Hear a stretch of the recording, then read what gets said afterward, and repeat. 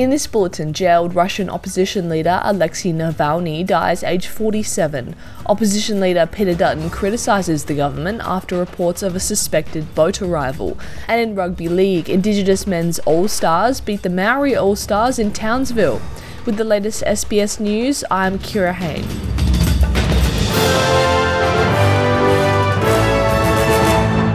Jailed Russian opposition leader Alexei Navalny is dead, according to the prison service of the region where he had been serving his sentence.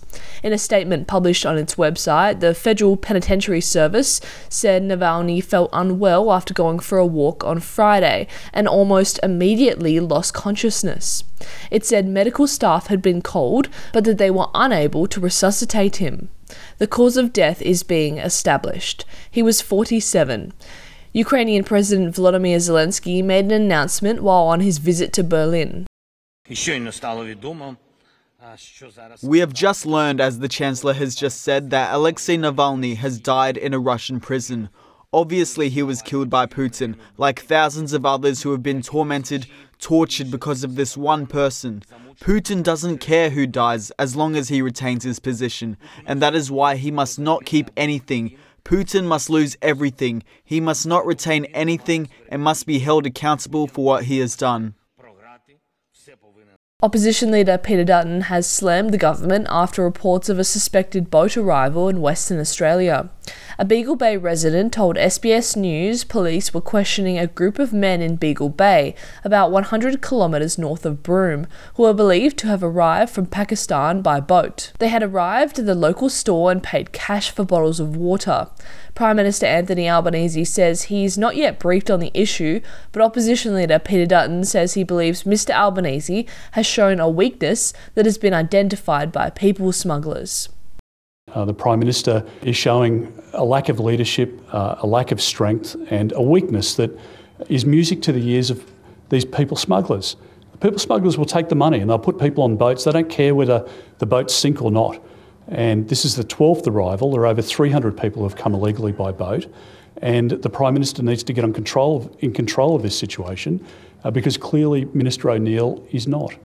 Border Force have told SBS News in a statement it was undertaking an operation in the northwest of Western Australia and that no one who travels unauthorised by boat will ever be allowed to settle permanently in Australia. The federal government has rejected a proposal that pharmacists should be allowed to send antiviral treatments for COVID-19 over the counter. It came as a response that was handed down to the House of Representatives inquiry into long COVID. The government said such antiviral treatments should only be available to patients with a prescription from a doctor. The long COVID inquiry handed down its findings in April 2023 and made 9 recommendations, which included a nationally coordinated research program into the condition. The report urged that eligible patients under the Pharmaceutical Benefits Scheme should be able to access antivirals at pharmacies. There is a concern among Julian Assange's team on how the British government would handle it if the WikiLeaks founder lost his appeal next week. There's a possibility appeal could be lodged with the European Court of Human Rights, but there's worry Assange could be put on a plane before this happens. Kristen Harafinson is the current editor of WikiLeaks. There are examples that people have been brought straight from courthouse when they've lost the fight against extradition, straight to the airport to be flown out on a rendition plane. So we prepare, of course, for the worst case scenario. The Israeli military says its special forces are still inside the Nasser hospital in Gaza. It comes as fears grow for patients at the site, with the World Health Organization saying the facility urgently needs fuel.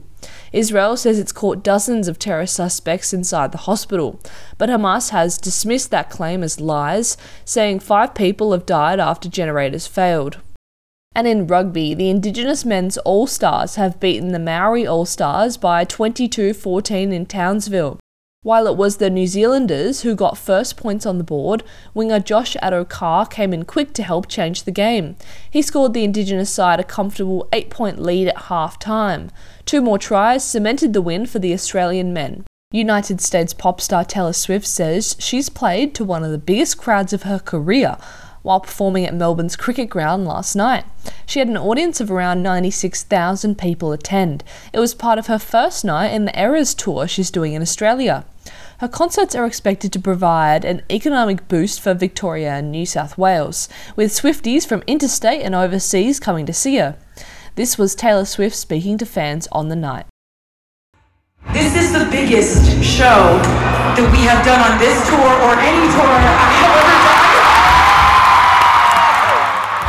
I'm Kira Hain. This is SBS News.